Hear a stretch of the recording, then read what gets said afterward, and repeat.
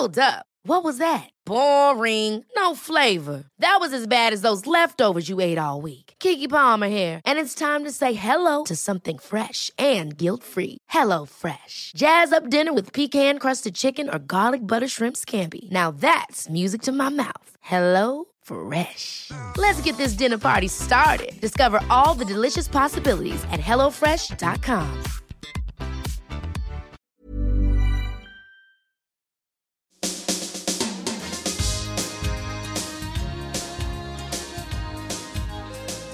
My name's Catherine Carr, and this is Season 3 of Relatively, the podcast all about potentially the longest relationships of your life. Am I coming in clear? Beautiful. I'll be bringing siblings together to talk about the connections they have as adults, as well as what it was like growing up together. Hello. Hello, there you are. Technology. This week I'm talking to Helen Thorne and her big brother, John Thorne.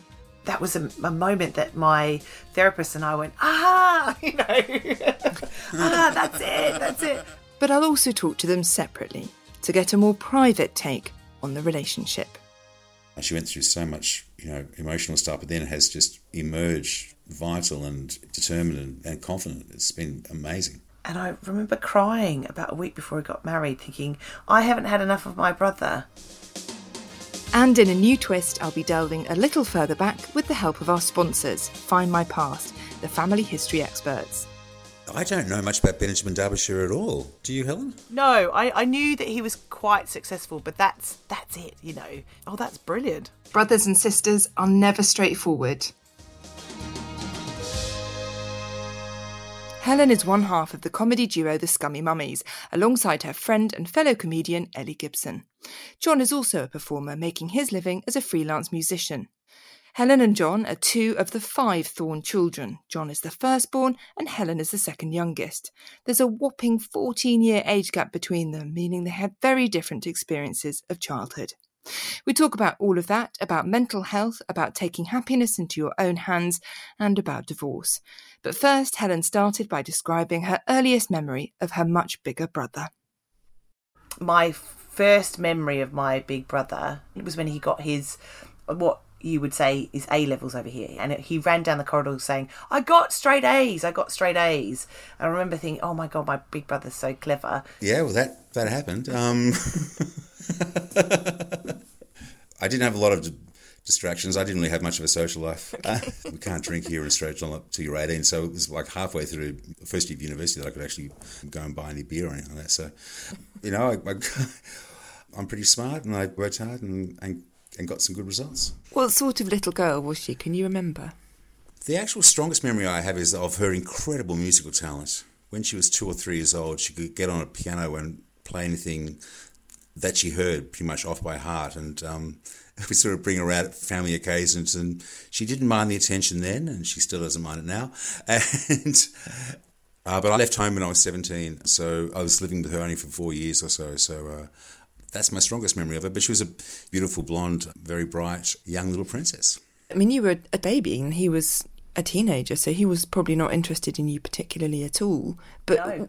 When I think he was, I think I was quite an inconvenience for all of my older siblings. I think I came along when my sister was 11, and that's just when you need your mum, isn't it?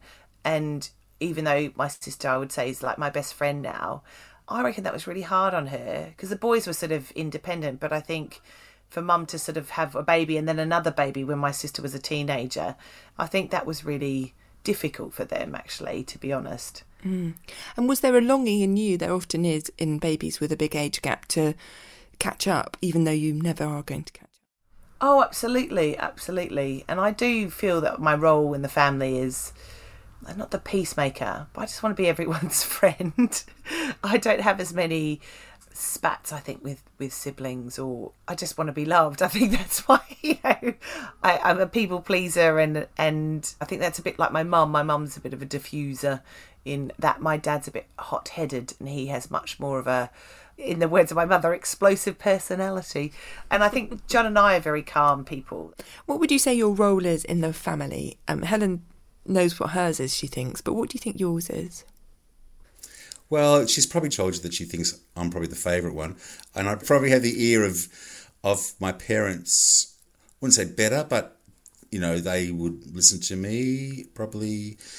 I'm probably the calmest of the five of us. You're giving me those vibes. So I'm giving you that vibe. Oh, good. John is clearly Dad's favourite. Okay. Back to those straight A's. Oh my God, he is very much the firstborn, and we do laugh about that. Like, John did a concert in my parents' local town recently. He's an amazing pianist. And Dad, I was on the phone to Dad the other day, he said, I couldn't keep my eyes off you, brother. Couldn't keep my eyes off John. It was just amazing. Like, his dad is like completely besotted in John, and that hasn't changed for however many years. What, 50, 55 years? I kind of love that. Years. So, yeah. My sister and I have often giggled about my dad calling John the boy. Oh, my boy. How do the other boys feel about him being the boy? That's what I want to know. I know, right? I know. And they might listen to this podcast. They will listen to this podcast. What could you do to wind him up in a heartbeat now? And has it changed from presumably when you were 4 and he was 18 or whatever? I'm hoping. What can I do to wind John up? One of the things that makes me laugh about my brother is he's very careful with money. So I could talk about that. This is the thing that makes me laugh, is that John always buys the cheapest glasses possible, and often they've only got one arm. And when we were on tour recently, we were at a pub for lunch, and he was wearing his one-arm plastic glasses, and I said, try my glasses, John, which I'd gone to an optician and, done it properly. And he put it on and went, I can see. And I thought, I don't want to hear that if you're fucking driving me around the country in a van. I want to know that you can see with your glasses on, John. So, yeah. But there's this, it's an endearing thing when you can wind each other up as well. I'm not normally a winder-upper of people, I've got to say. That's not one of my aims in life. She takes, and you have to be able to take, as much criticism and sort of, that kind of, feedback as possible, I suppose, when you're on stage. So it's pretty hard to wind her up, yeah. It's pretty hard to wind me up too. Well, she said she could wind you up by teasing you for being a bit tight, maybe, or a bit careful with money. Oh, that's very common knowledge, yes. With your crap glasses and things. And my crap glasses, yes. I think I have inherited my grandmother's frugal 1930s mentality, I have to say, which was passed down very, very carefully to my father. He's far worse than me when it comes to counting the pennies and the pounds. It's not a bad thing. My dad was a vicar for the first 10 years of my life. He was a vicar for the first 30 years of his career. Lots of joy in the house. But also, my dad's quite a stressful person, and my mother very calm. So there was always that dynamic. Being a vicar's kid is a hard gig, I think. No, yeah, it's not easy. And also there's expectations on how you behave and what you're like. You obviously feel, that you're watched more than other people in the community, and there's sort of certain expectations about, your behaviour and your and it's something you got to sort of deal with. You're meant to show up for church every week and sit in the front row. But what I really appreciate about my parents is when we got to about 13, they said, well, you make the choice whether you come to church or not. And none of us did. And, but it's interesting growing up with that much religion around you. And I still really value the sense of community that, a country church had. I love that people came together and sang, and appreciating music. I think that's a real fundamental core of our family, is our love of music and our love of community. And my dad was very much available. His job was next door. We didn't have much money, but I don't think that really mattered. We were always going to like caravans, or a friend lent us a beach house, and they're some of the best memories I have. And I think that's a lovely thing to be instilled as a child, all those sort of elements. It sounds lovely. Do you think that you ended up being a people pleaser because you were kind of aware you were a little bit annoying to the older kids, and so in order to ingratiate yourself, you became Sunny Helen? Yeah, I think so. And I think coming from a big family, sometimes your roles get quite defined because, you know, you're trying to fit in and trying to find out who you are within that big group of people. And we're all pretty loud and we're all pretty confident. We were living in the outskirts of Melbourne in Australia, and then when I was 4, my parents moved us up to the countryside. And yeah, my sister went to boarding school, and then my older brother Hugh, he also went to boarding school. So all of a sudden I went from a family of 5 to a family of 2. But then the big kids would occasionally come home, and I just remember following them around the house, you know. I just wanted to be next to them the whole time. I loved them. They were so exciting. And then when I went down to the big city, if I stayed with my sister as a teenager, she'd take me to the pub. I remember her like gelling my hair and putting me in a denim jacket, putting the collar up, and she's like, you know, just be cool. And I kind of felt cool because I had older brothers and sisters as well. That's good capital in the playground, that, if you've got an insight into the teen and 20-year-old world, I think. Yes, absolutely. And, you know, my sister would give me clothes, and I just felt like, whoa. Oh, I just thought I was hitting a bit. But yeah, I think there was that pull between idolising them and then just wanting them to be my knockabout brother and sister. You know, there is that thing when there's a big gap at the beginning, and everyone says this, I'm sure it gets smaller and smaller the older you get. So, and now John works for me. So the tables have turned. He'll be thrilled. But, you know, there is still an element which I completely doe-eyed for my brothers and sisters. I don't think those sort of building blocks of siblings change dramatically. You're always going to be the little sister. One of the things on this podcast I've sort of learned is everything is with you as central character. I'm the protagonist in my own story. And then when we get older with our siblings, you meet other protagonists who were in the same story with you, and they tell you things from the other point of view, and it blows your mind. Yeah, I think that's interesting. And John got married when I was 13 and he was 27. And I remember crying about a week before he got married, thinking, I haven't had enough of my brother. And oh God, I mean, even feeling a bit sad about it now, I thought, oh no, but he's going to be married and now he's a grown up. It felt like, that opportunity for sibling time had ended, which is obviously bullshit. But I think, you know, when you're little, you don't really know what getting married means. But obviously now we're like buddies. We hang out all the time, and we have big long road trips where I drive her van to her gigs.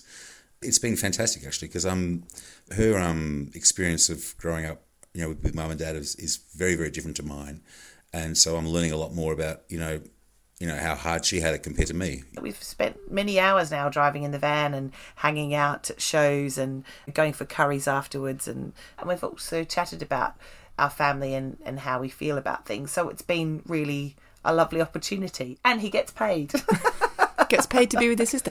Yeah. I'm curious about your vibe on the tour bus, and I'm imagining playlists and games to keep you busy when you're bored driving up and down the motorway. There's no music, because it's all talk. So much talking. I've never put the radio on once, I don't think. Often we're rehearsing or just doing work. Yeah, they've got their laptops out and they're sort of consulting their diaries, or Ellie's checking out the guide for the best 3-star gourmet pub within 2 hours of the accommodation. And, So what did you mean when you said you've been talking now as grown-ups and she's been telling you about how hard she had it after you left home?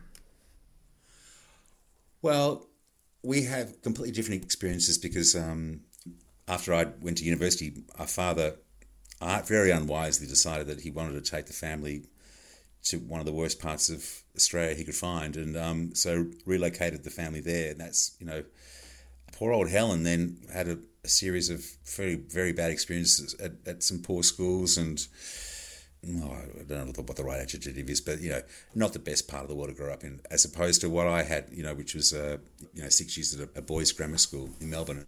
When I was talking to John, he did say that as adults you've talked about your two respective childhoods, and you said, Helen, they were quite different, and you were too polite or too loyal to say what he said, which was when your parents moved away to the middle of nowhere, it was actually really tough for you. Some tough schools and some tough times. Yeah, I had a very difficult childhood in that respect. I was very bullied and I felt very lonely, but I kind of stuck to who I was. Like, I was always very musical and out there, and I used to write plays for my classes. So all that creativity was still very much part of me, or is part of me. when I was 10, Dad became a teacher. He left the church and he was a teacher at the local high school, and that was the high school I went to. So that was another sort of pressure, again, to be the good girl. And if I misbehaved in class, then the teacher could just tell my dad in the staff room, you know. Yeah, that's awful. Yeah, I know. It was really crap. Yeah, so when I was 10, I made the decision, unbeknownst to my parents, to change schools. So I rang up another school, a Catholic school about half an hour away, and said, I'm really sad, I need to change schools. And I did that myself. I had to take happiness into my own hands. And I think that was one of the biggest, or most sort of important moments in my life, I think.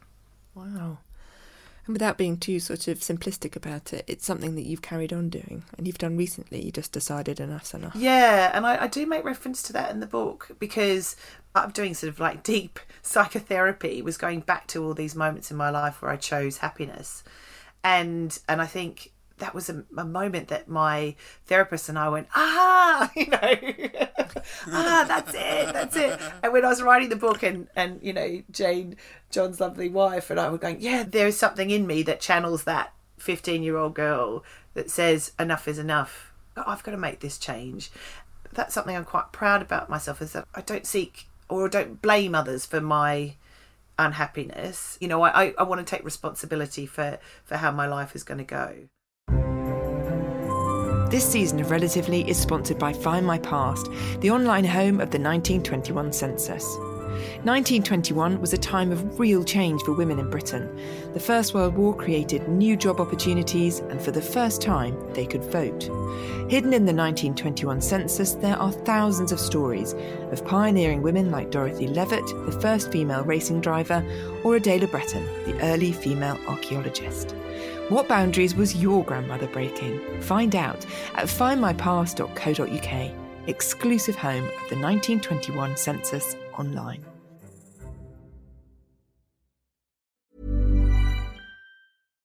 One size fits all seemed like a good idea for clothes. Nice dress. It's a t-shirt. Until you tried it on. Same goes for your healthcare.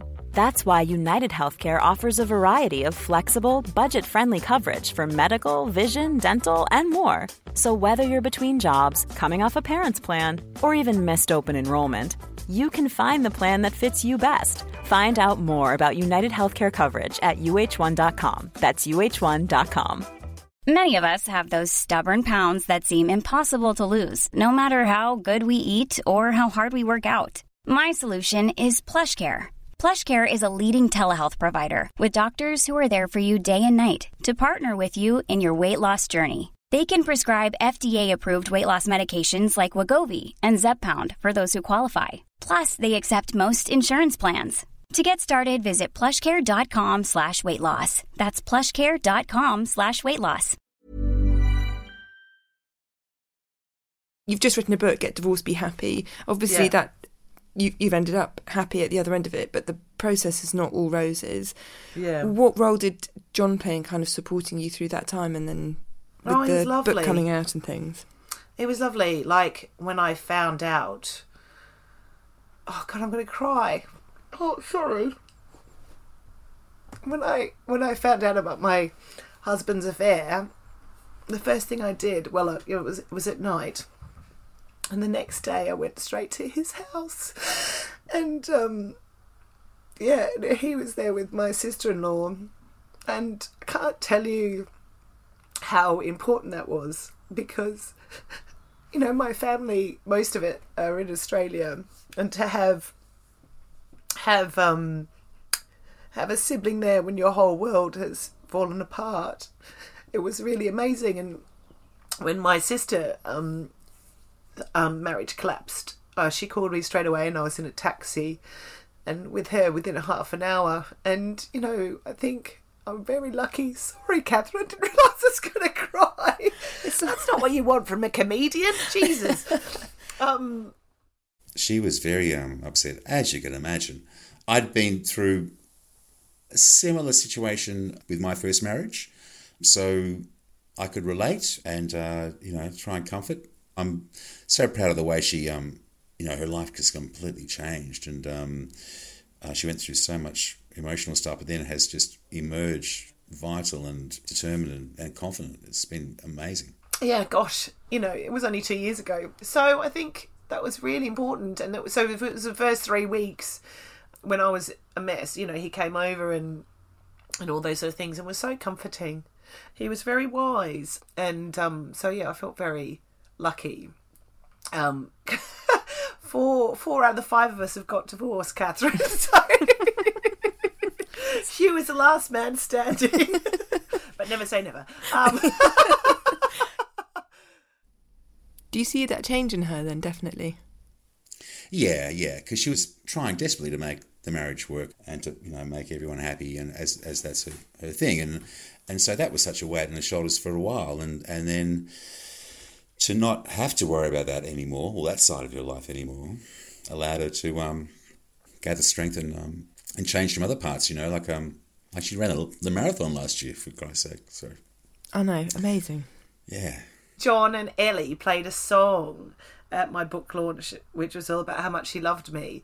And John played the piano when Ellie sang. And I was like, oh my God, there's my brother and my best friend.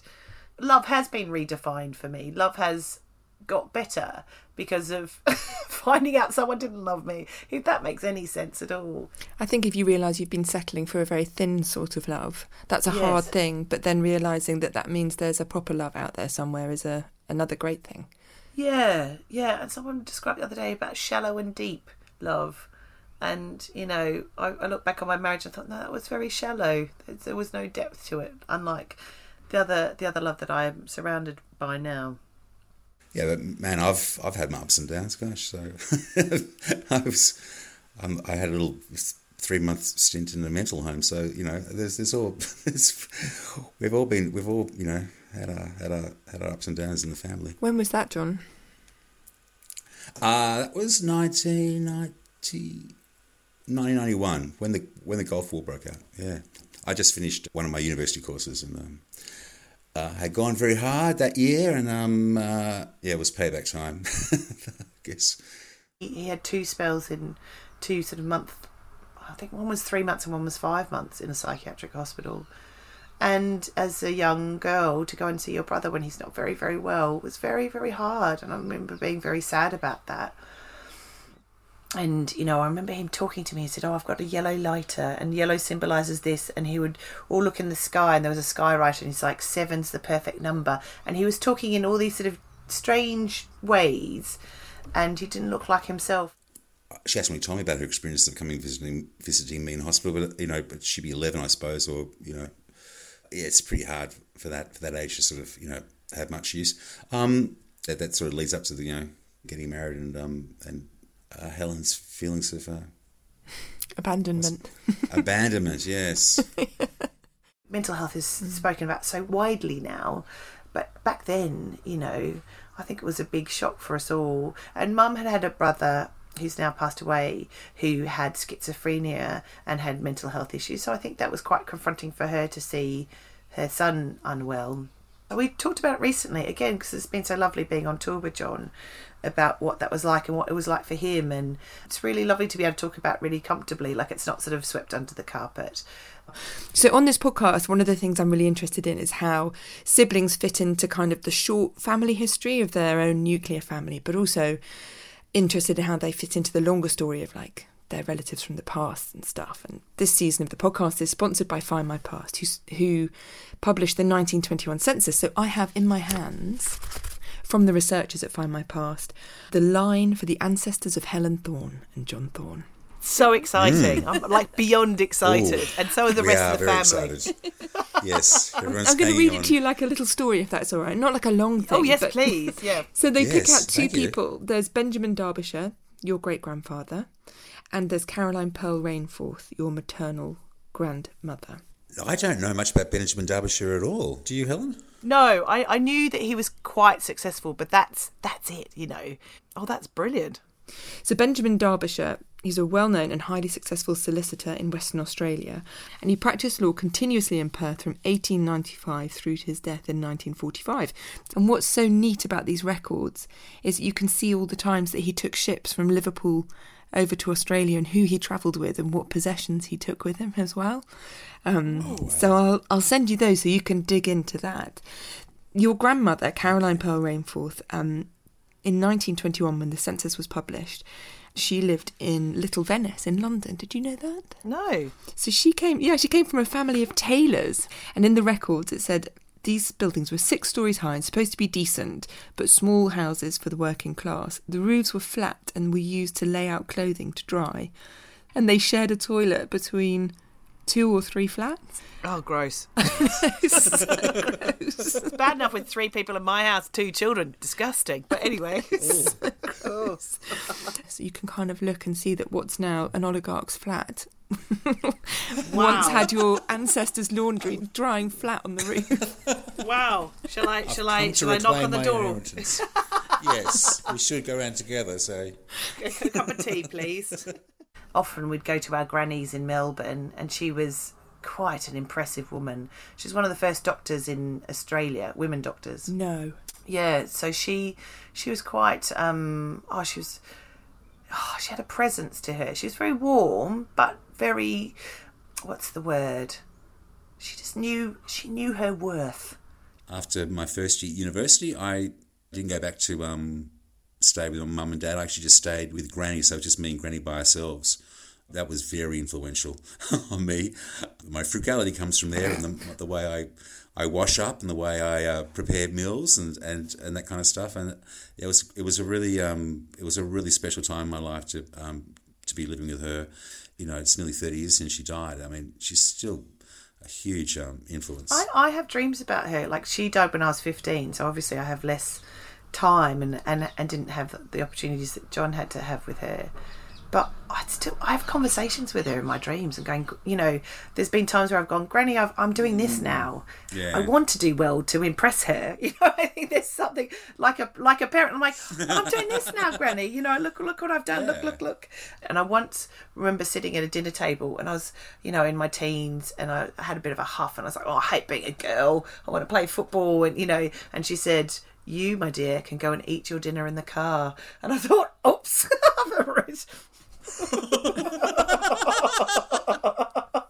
she was so cross. And I thought, yeah, how insulting for this little upstart teenage girl going, I don't want to be a girl, when Granny has been like this amazing kind of pioneer of female doctors, and then, oh, here's this little shit being a pain.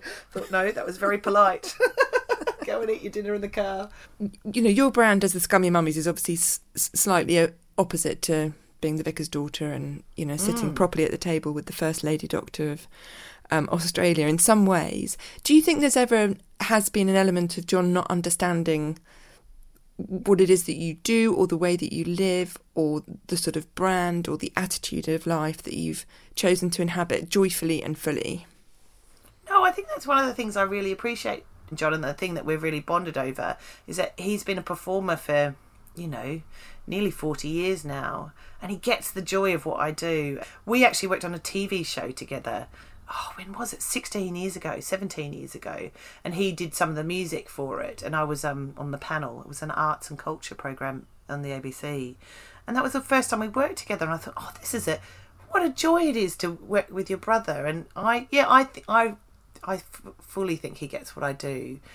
What do you feel like when you see her up on stage making a whole room of people crease up? Oh, super proud, yeah.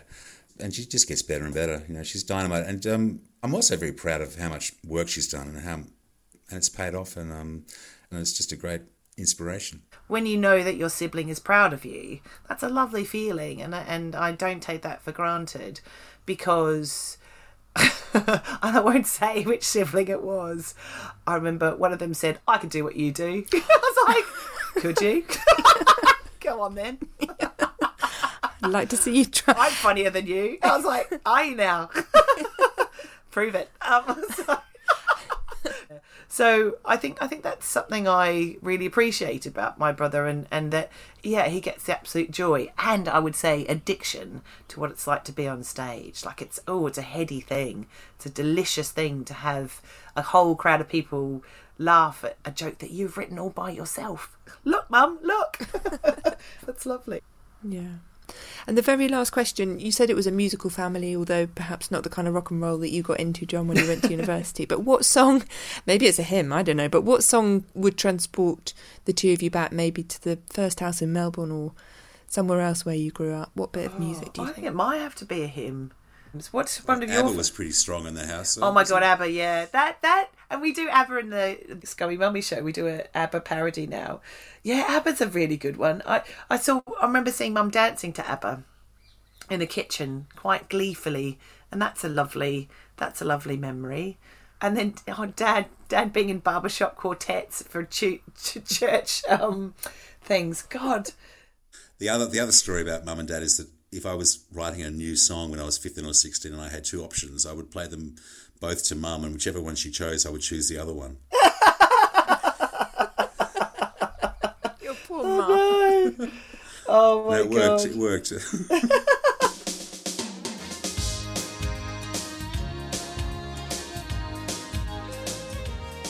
Thank you to Helen and to John, and thank you too for listening. That's awesome.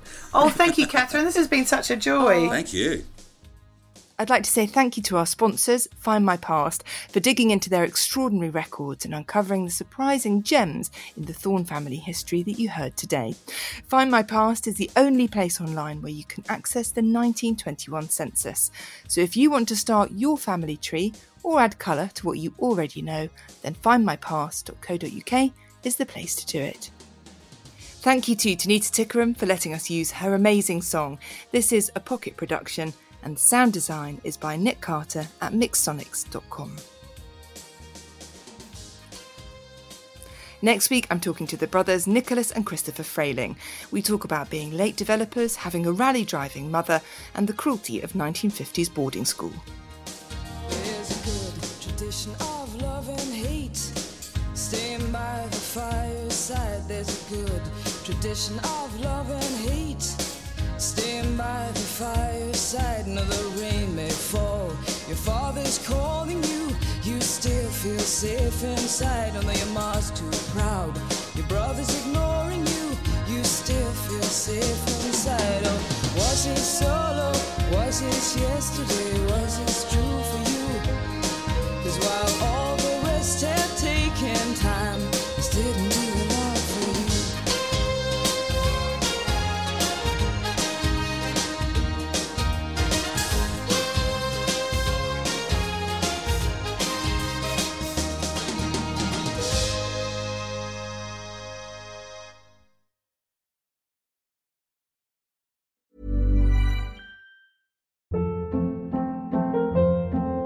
Hold up. What was that? Boring. No flavor. That was as bad as those leftovers you ate all week. Keke Palmer here, and it's time to say hello to something fresh and guilt-free. Hello Fresh. Jazz up dinner with pecan-crusted chicken or garlic butter shrimp scampi. Now that's music to my mouth. Hello Fresh. Let's get this dinner party started. Discover all the delicious possibilities at HelloFresh.com.